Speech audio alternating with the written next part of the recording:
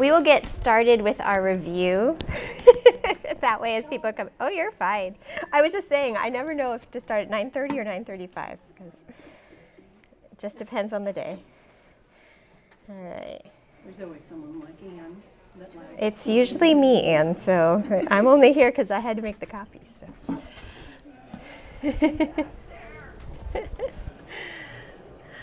All right, so it's been a while.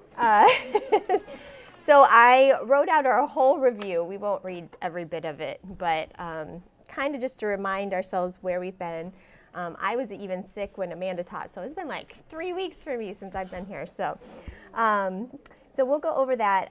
We will have this week and next week, and then just a heads up that September 11th will be in the auditorium. And then I don't think there's any scheduled breaks after that. I think, but there might be some that come up. So we will see. Is it official that we're going through the end of October? No? Semi-official. Semi-official. Yeah, Okay, so they might have added on an extra date too, so we might go through the very end of October. So just a heads up on that too. I will email you guys out when we know for sure, so we can make sure we're keeping up in our reading together. But let me start with prayer, and then we'll review a little bit. Heavenly Father, we just thank you so much for your great love to us. And today, as we just take a look at really the observations we make in our world, how we tend to respond, I pray that you would help each of us to really apply this in our own lives, to see where we can better give our emotions and use them in the good gift that you have given to us, and understand how they are a good gift. I pray that you would help me now, as there's just a lot of content here, but I really want it to be what you would really like to bring forth. And so I just ask for your wisdom in that as we go through this material. And I just thank you so much for how you're working in us and how you continue to teach us and grow us, and that you are with us through all the ups and downs. In Jesus' name, amen. All right, so here's the quick review. Are you ready? I gave you emojis just to make it more fun. I know we're all adult women here, but it's just, I don't know, it's just made it more fun for me to put it there too. And it makes it look colorful, so, well, you guys don't have color, but yeah. So emotions are a good gift from God. That is something that has been the overarching theme, right? Sometimes, because what we're going to talk about today, sometimes emotions can take us over, right? And we get stuck in a really negative place. We tend to think emotions are negative and emotions are bad. But God made us this way. He made us in his image. We see Jesus' emotions. They are a good gift, right? We just don't always know how to use that good gift, right? We're like the toddler with the Sharpie as a gift, right? So we're learning how to use that good gift. We talked about how we all actually probably are at different places, right, with our emotions. Some of us tend to get easily taken over, what we're going to talk about a little bit today. Some of us just go numb. Some of us are just really confused. We're like, okay, this is why I'm here, because I don't understand them. And some of us are just kind of like, I don't know why emotions are a big deal, okay? And the Bible places the focus really not so much on that, but on how emotions help us love him and love one another.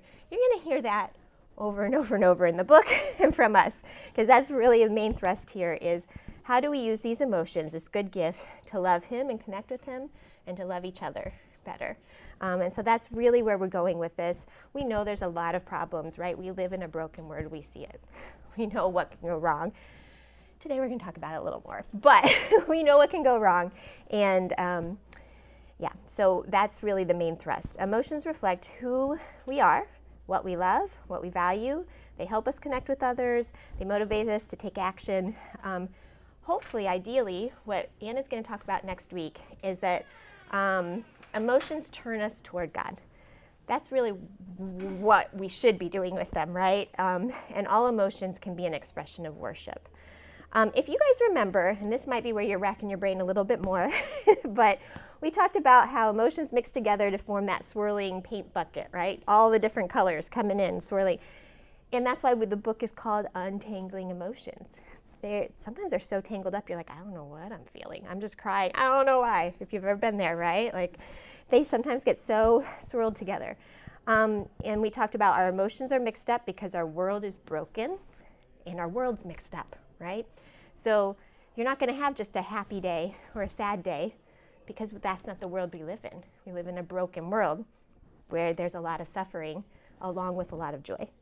So that's our experience. But there's hope in Jesus, and we keep coming back to that. He's with us in this.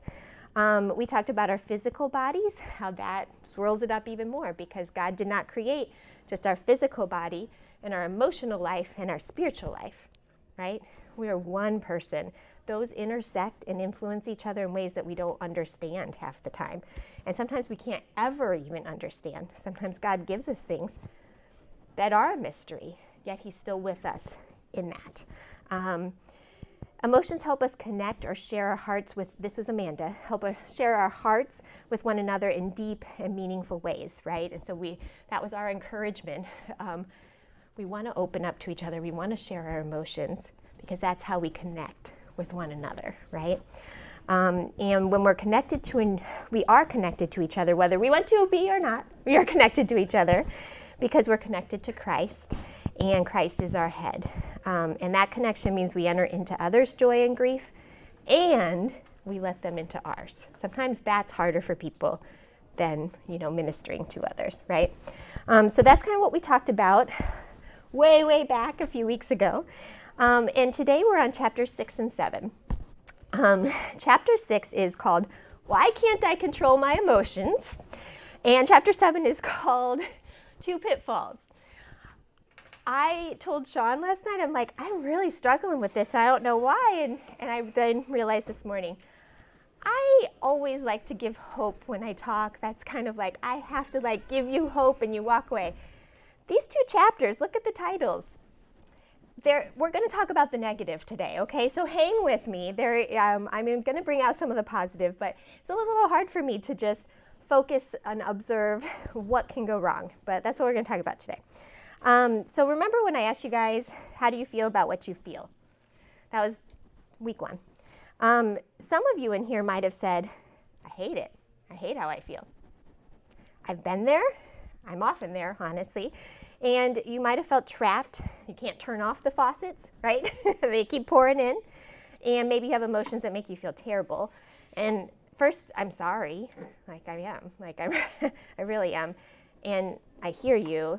And what's interesting that this chapter brought out, if you got a chance to read it, is emotions are instinctive. God made them that way, right? God made them to react and as an instinct. We're not turning the faucets on and off ourselves. I know some of us think we are. We're not. That's not how God made emotions. So the natural question is, what can I do then if I hate how I'm feeling? Am I doomed to stay trapped in how I'm feeling? This becomes a super urgent question, right, when there's some really bad feelings going on. That's when we talk about depression, anxiety, guilt, sadness, anger, numbness, envy, regret, despair, bitterness, cynicism. Those are the ones we don't want to be stuck in, right? They feel terrible. And it becomes a really urgent question. How do I stop? How do I get out of this? And that's really hard. And it feels as if the emotions are calling all the shots. And I'm not, unfortunately, I'm sorry, because I'm just a person. I'm not going to give you any tips and a switch to say, okay, here you go. Here's how you get out of it. God didn't give us that, right? In some ways, we get disappointed. We're like, I want the switch. But in other ways, isn't it encouraging that it's not just that we're missing something, right? We're just missing the switch. No, you're human. If you've gotten stuck here, there is great hope. And we're getting there. We're getting there. There's great hope. But there's nothing wrong with you, right? This is the human experience. And sometimes we need help from other people. Sometimes we need help from doctors. It gets complicated. We've already talked about that, right? But God is with you. I debated whether to start with a story about my daughter or a story about Jesus. That sounds really bad, right? Where to put the focus here. But I'm going to get personal first, and then we're going to go to the story about Jesus a little bit later. And Julia gave me permission to share it. The reason I asked her is, those of you who know me, I'm super emotional. I don't often get stuck in like the stoic, you can't tell my emotion. Oh, that's not me. That is my daughter a little bit more. So she said I could share this with you. But she was diagnosed with juvenile idiopathic arthritis, so very similar to rheumatoid arthritis, when she was 9. And she was diagnosed with celiac disease when she was 10. So since then, we've continued to add to the long list of both chronic disorders and just unusual one-time things that her body just whacks out and does something weird. That's our norm. And we've literally lost count of the number of specialists. Like I kept a count for a while. Now I don't even know. We've seen so many different types of specialists in the last 10 years. But recently, this last year, her hand hurt. She thought she had injured it. She thought, oh, maybe I'm overusing it from typing or whatever. And she began telling me about it every day. Like, my hand hurts. We need to call the doctor. Sometimes she has to do that a few times because, I forget. But we got her evaluated and found out that it was her arthritis flaring. And though it was weeks before she could get treatment for pain for that particular flare, she just stopped complaining. And I had to remember to ask her, how's your arm today, right? And she had to stop and think, oh yeah, it's still bad. I was like, okay. And I asked her about it, and she said, oh, well, the pain's always there. But when I know it's arthritis, I just turn it off. I just tell my brain, oh, it's arthritis, I carry on. It's a trick she has learned since she was very little when she got this of how to deal with it. It's kind of sad. It's okay if you feel a little sad. It is a little sad, but it is kind of neat to see, too, how God works in it. When she finally got treatment, they found out she had been doing push-ups on it. There was a tear in her wrist. So if any of you have ever had a tear, you know that that's an extreme amount of pain. You wouldn't know it. They asked her the pain scale. She always says 3. She's never gone above 5. That's the trick she plays in her mind, right? Hold on to that a bit. We're going to come back to that a little bit later, okay? But I want to introduce that idea that how we deal with pain is very individual and different, right? And it's just been interesting to watch her with physical pain in a way that I don't really comprehend, but some of you do. Some of you know exactly what that's like. We're going to turn to Psalm 42. That was in our chapter. I don't know if you guys got a chance to read the full psalm or not. The very first verse is probably super familiar to those of you who've grown up in the church. It's, as the deer panteth for the water, so my soul longeth after thee. So maybe you've heard that song before. And what's interesting is that's a super pretty song based on the first verse of Psalm 42. But none of the rest of the verses are in that song. There's a reason. Go ahead and look at this psalm for a minute. And I was just, I don't know, this is my strange brain. I was like, wouldn't it be funny if the song really was like, my tears have been my food day and night, while they say, where is your God? And I just kept thinking, like, what if we put that to the pretty tune, right? I say to God, my rock, why have you forgotten me? Why do I go mourning because the oppression of my enemy? And the chorus, the real chorus of Psalm 42 is, why are you cast down, O my soul? Why are you in turmoil within me? Hope in God, for I shall again praise him, my salvation and my God. So that starts in the beginning of the psalm. Why are you cast down, O my soul? And it's the last verse. So this is interesting because sometimes we look at psalms that are laments, and at the end, the psalmist comes to this conclusion like, oh, I feel better now. I'm trusting in God now. This psalm doesn't do that. He's in turmoil at the beginning. He's in turmoil at the end, right? It's kind of dark. That's probably why we don't hear it as much, when we're singing together. But this was a psalm. This means it's a worship song to God with these desperate lyrics when you think about what they're really saying. We know in David's life, people were trying to kill him. He wasn't being able to worship God with other people, and he's lamenting that in this psalm, right? He's very lonely. And what's interesting is that his emotions don't change in the psalm, but his hope in God is always there, right, in the beginning and the end. And the authors of our book say in Untangling Emotions, the lack of immediate change in the psalmist's feelings, however, doesn't mean his battle with his feelings is pointless, nor does it mean he's fighting poorly. It simply means he's human, and that the world around him must change at a significant level for his significant emotions to change. So this is a lament. When we say lament, that's what it means. Sometimes we see the suffering of the world and our heart is broken, right? It's a proper response, honestly, because things haven't changed. It's still broken. And what David was loving hadn't changed either. Now, what's cool is we know in David's story it does change, right? He does eventually get to be king, and some of that suffering ends. Some of the suffering is new and continues in his life. But he knows one day God will rescue him. It happened in his lifetime. It doesn't always. I just lost my grandmother, and her life was full of suffering until age 93. But in the eulogy, my cousin, who's a pastor, talked about how God gave her a new body, new brain, and it was just an amazing thing to think about. Sometimes, it doesn't happen here on earth, but our hope is in God. Does that make you uncomfortable? Please be honest. It does me. I would rather give you a tip and say, here's the 5 steps you need to follow to feel good. You will now have hope and joy in the Lord, and go out there, praise the Lord, hallelujah.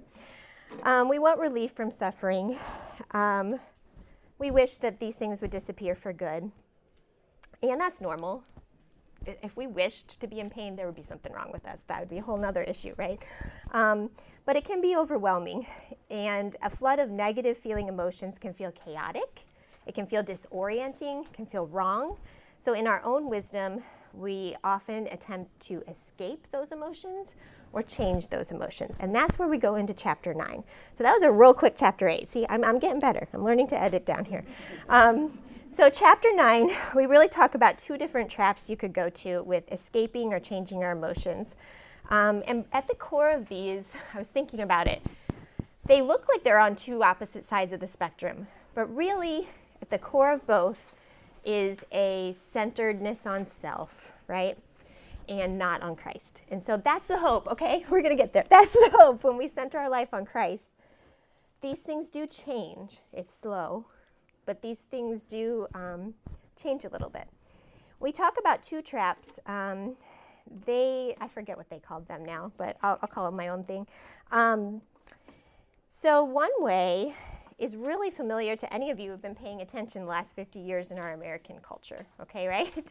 That is that these overwhelming emotions and everything, I don't want to feel bad, so I'm just going to chase feeling good. And I'm not going to let anybody or society to define me at all. I'm just going to chase what feels good, all right? And so they are the people who says that feeling good is our ultimate priority, okay? So emotions are the ultimate priority, and that they're everything, I think is what I wrote. Let me look at our notes here. Is that what I wrote on the notes? Emotions are everything. Okay, and feeling good is the ultimate desire. It defines you. What you feel is who you are. That means if you feel badly, that is your biggest problem in life, right? So if you deal with sadness chronically, depression defines you, right? Is kind of where that would lead if emotions are everything. That means if you make someone else feel badly, that's the greatest harm you could ever do to that other person. We see that a lot, right? The cancel culture going on today that we talk about. Like, to make someone feel badly is considered a huge harm if emotions are everything. The goal is always to feel good, to always express yourself authentically, to always affirm others. Get it off your chest. Say what you feel. Follow your heart, right? When my kids were little, I think it was like Mulan 2 or something. I don't know. There's this whole song about following your heart. And we used to always joke around and tell our kids, don't. We'd sing the don't follow your heart. Now that I look at it, I probably wouldn't say one or the other, because we're going to talk about the other trap in a minute. But that's everywhere, isn't it? Follow your heart is everywhere. And it usually means don't let other people define you. follow what you think is right inside. So we recognize that, we live in that, we might feel that. Here's the good thing of that shift that's happened in our last 50 years is that it is good that it's a societal norm now to have gentle care for others' feelings. Isn't that a good thing? Aren't you glad that that's more of a priority than maybe it used to be? There is less worry about fitting in. That's a good thing, right? Those of you who've been in our Fear of Man class last year, it's a good thing to move away from, being afraid of what people think of you. There's less acceptance of bullying, racism, oppression, unkindness. Those are really big things that we are thinking about now as a culture. And there's freedom for people to be who God has created them to be with less pressure. Those are all good things. However, this worldview of emotions are everything oversimplifies the reality. I think they used, this isn't a perfect analogy, but they used the analogy like if emotions are like the dessert, okay, yes, you can be nourished by eating desserts all the time, but it's not going to be healthy for you, right? It's not going to be the best thing for you because there is more to it. There are more foods out there to living life, right? So it's not a perfect analogy, but it kind of gets us thinking about what we're missing. So what does that worldview miss is that we do have to emphasize character, right, in our lives. We do have to emphasize faithfulness in our lives. If you follow just your emotions and say, one day you feel sick and the next day you're hungry, and you just always follow your emotions, you could be really unstable, right? We do need some faithfulness and stability. Obedience to God, duty to others, following something outside of our own standard, right? For us as Christians, that's the Bible.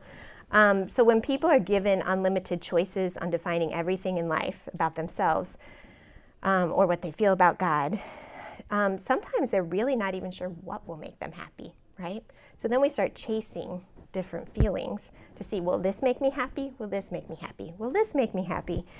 And sometimes things feel good right up until they don't, right? And we can feel confused, lost, unstable when the center of all things is us and what we feel. And it can encourage, it can encourage selfishness, right? The truth is emotions do tell something really important about who you are. That is true in this worldview that emotions tell you who you are. It does. Because emotions communicate, they can't be controlled. We're going to get to that in a minute. They're communicating what's actually going on inside your heart, what's going on inside. And we should be authentic and honest even when it's not comfortable, right, with ourselves and with other people. But when there's too high of an emphasis on what we're feeling, then emotions can rule. They can take control. They can rule over us more than God and His Holy Spirit is ruling over our life. So again, emotions are meant to turn us to God, to help us connect to Him. So this trap is easy to see because it's usually loud and proud, right? It's like, I'm shouting it out to the world, like, I'm going to be who I'm going to be, and I'm going to follow what makes me happy, and don't get in my way, right? So it's kind of easy to see.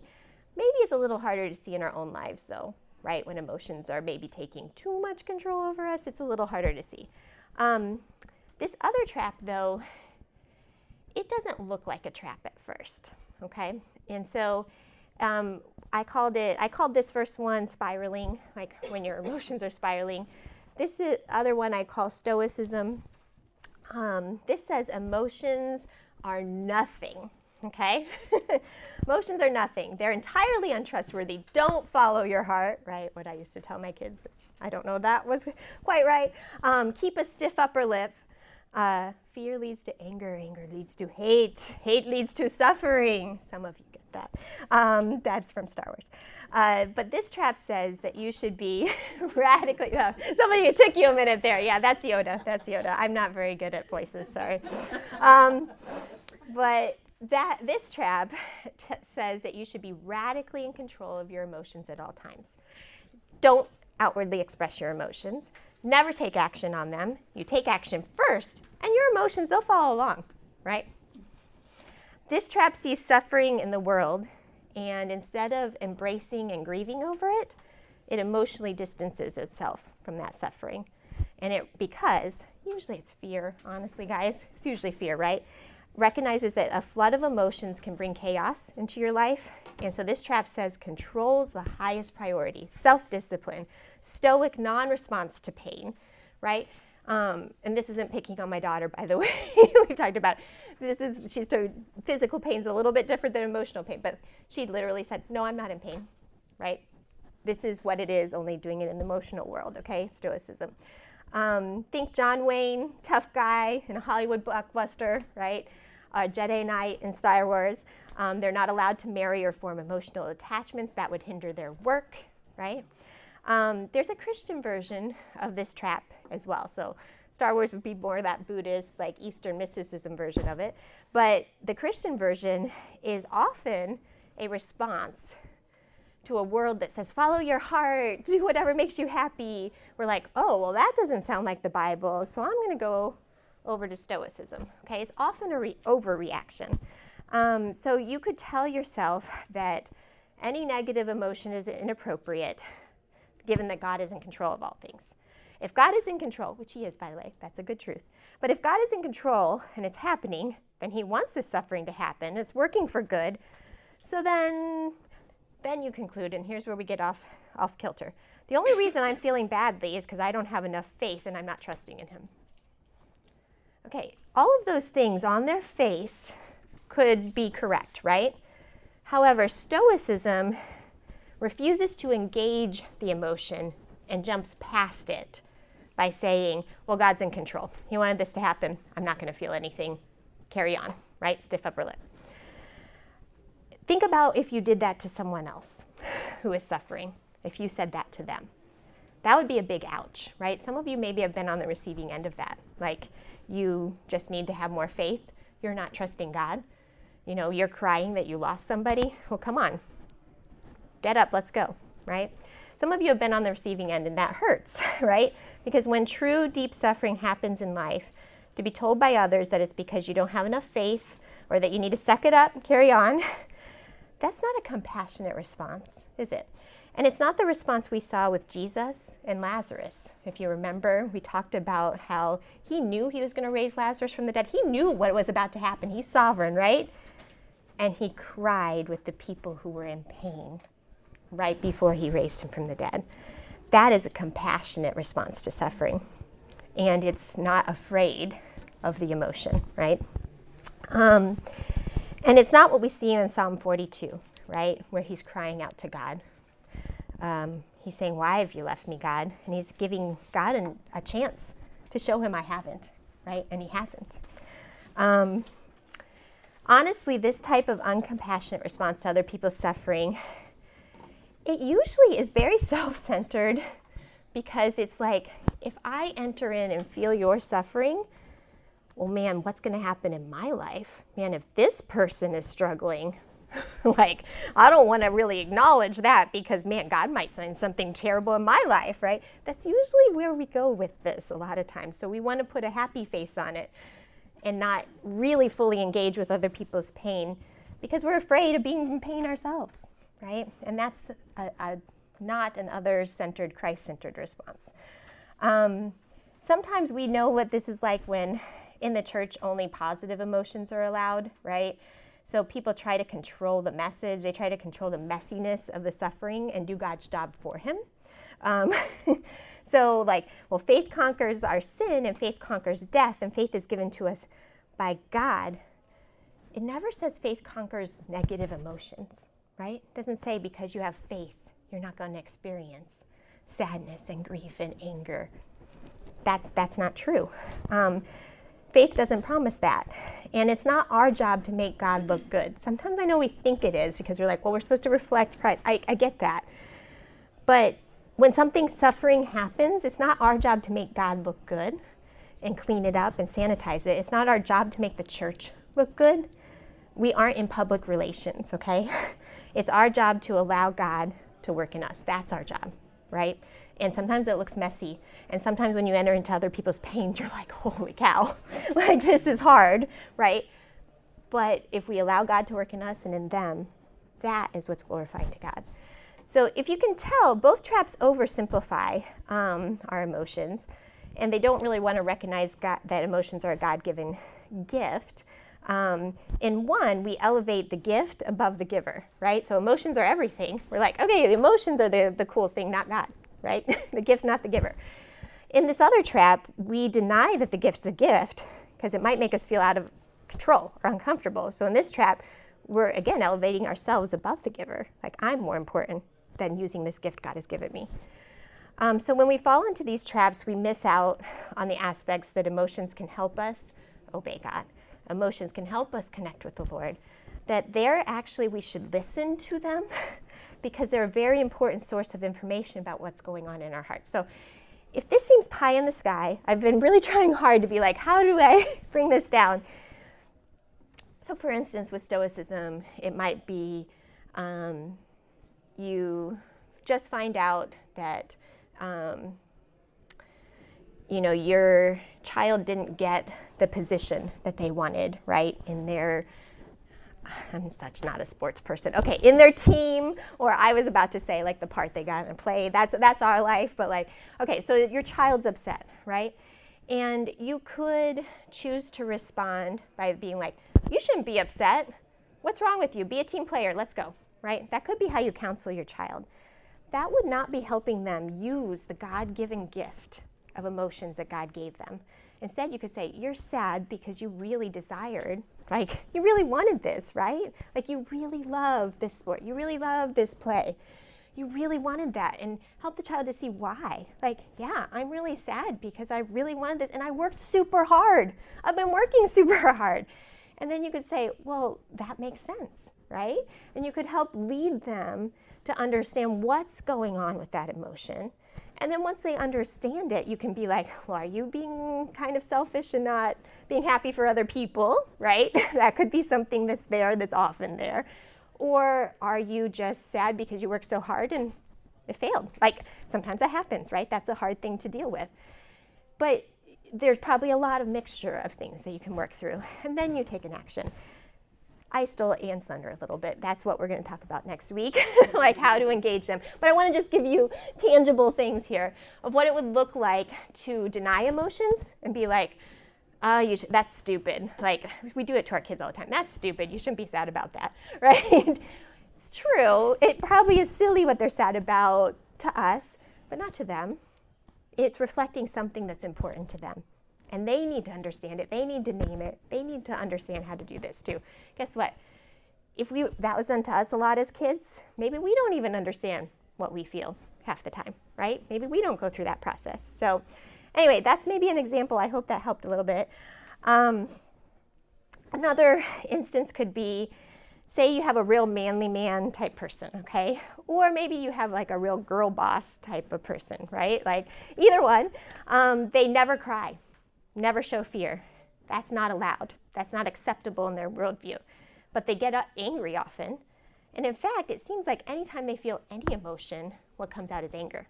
Because anger is the only acceptable emotion for them to show in their mind. Okay? That happens. And that's a real problem, right? Then you get what you think is a real angry person, but maybe there's actually fear, sadness, all these other things that they're not engaging, right? Going on there. And so you can see how that can create a lot of problems down the road. Because we're not using the gift God gave us in the way that he wants us to. We're not humbling ourselves, honestly. This is about humility. So emotions are intuitive. Stoicism thinks you can control it. I can control it. I can turn this off. It's still there, right? And you're not using it for what God wanted you to use it for. So I already kind of went over a little bit of where we're going next week.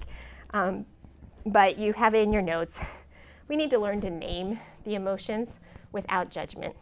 Like, don't say, I'm not angry. Nope, I'm just hurt, right? You can name the emotion because anger is not a sin. Anger about the wrong things could be a sin, right? It could be selfish, but anger itself is not a sin. So just name the emotion, then figure out why you're angry, then kind of examine your motives and what's going on there, right? So take a beat. Realize that the emotion's not the problem.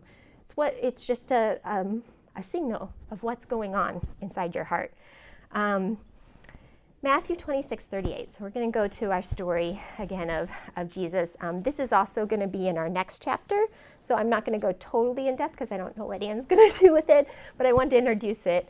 That Jesus is sorrowful even to death. He talks openly to his friends about that, right? He says, pray, please pray, right? He doesn't tell them exactly why, but he says, please pray with me. They fall asleep. He goes and prays. And in it, in verse 38, he says, my soul is very sorrowful, even to death. Remain here and watch with me. Okay, his soul is filled with emotion, and we do not see the Jesus that maybe you've gotten in your head from media depictions. You know, we have all the different paintings and all those kinds of things. We think of him as maybe this Jedi, real. That's not the picture we see in the gospel, is it, right? Here's a man on his knees who is in so much sorrow about what he knows is about to happen that he, in one of the gospels, it says that there's even blood coming out of his sweat, right? That is stress. That is intense. That is passion. He's feeling everything, right? And what's he doing? He's praying. He's going to the Lord with this intensity of what's about to happen because he was human, right? What would it be like for us to go through this, right? He felt all that. But he's going to God with it, and he's praying, and he's praying, and he's praying. And then the action happens, and he's able to act, right, in the way that he needs to act, not being controlled by the emotion. But it's not because he stuffed it down. It's because he engaged it in prayer with the Lord. And that really struck me this week as I was thinking about that example of just how much he is our example in that. So emotions can trap us, but they're not the enemy. They're given by God to help us, to bless us, to help us connect with him. And there are times when suffering and turmoil persist, like in the psalm, but there are also times when being stuck in bad feeling, it completely can change when we engage with the emotions the way God has intended. So sometimes God doesn't give relief, right? But he does give us moments of relief. And sometimes he does change it completely, right? Sometimes maybe there really is a bunch of sin in our hearts, right? We need to repent, and that changes the emotions, right? So the reality is that our emphasis in life is not on changing the emotions, though, but how to participate with God in a process of ongoing heart change. And that's where we're going in this book. So I'll close here with why I shared Julia's story in the beginning. So this winter, her theater group, angsty teenagers, but I love it. Artsy, angsty teenagers here decided to write monologues to share based on their own lives, so in their own voice. It was them talking. And some of the students shared intensely painful stories of their depression, anxiety, body dysmorphia, a lot of things you know are out there, right? And the theme was that while this was all going on inside them, they were telling other people, I'm fine, I'm fine. Julia was the very last monologue. And when she came, she talked about her arthritis. She talked about doctor's visits, trying new treatments, and pain from the eyes of a child and growing up with it. And she ended her monologue asking, am I fine? Okay, so of course I was in tears, right? Like I was gone listening to it. But I can't tell you how immensely proud I was in that moment. She was owning her story and telling it for the first time, like publicly. I was like, whoa, what's going on? But she did the step one. She named the emotion instead of burying it, right? She didn't do a trick here. She said, this is hard. This is a hard way to live, right? And for years, honestly, she's been praised for how strong she is and how sweet she is, how she never complains, how she never imposes on others. All of that is true. But she now admits a lot of that is she just didn't want to be pitied. So don't go up to her and say anything, okay? But no, she just didn't want to be pitied. And so she kept that on, right? And this monologue wasn't a complaint. It was a lament, right, of the suffering in her life. And afterward, a man who also had juvenile rheumatoid arthritis when he was younger, he came up to her and he thanked her for sharing what was his story too. And it was the first time that something she had written, she's a writer, but it was the first time something she had written actually made like a tangible difference to someone else. And she got that feedback because it was her real story, right? And it's amazing when we step out to engage our emotions instead of hiding them, how God will use that, right? How he will help us connect with him when we're honest and humble, and how we will connect with other people. So that's my encouragement. That's the hope. That's where we're going. I hope that was helpful as we look at this world. And if you disagree with some of it, that's fine too. These are just observations, really, of how we do interact with our emotions that aren't helpful. But I'm really excited for next week. So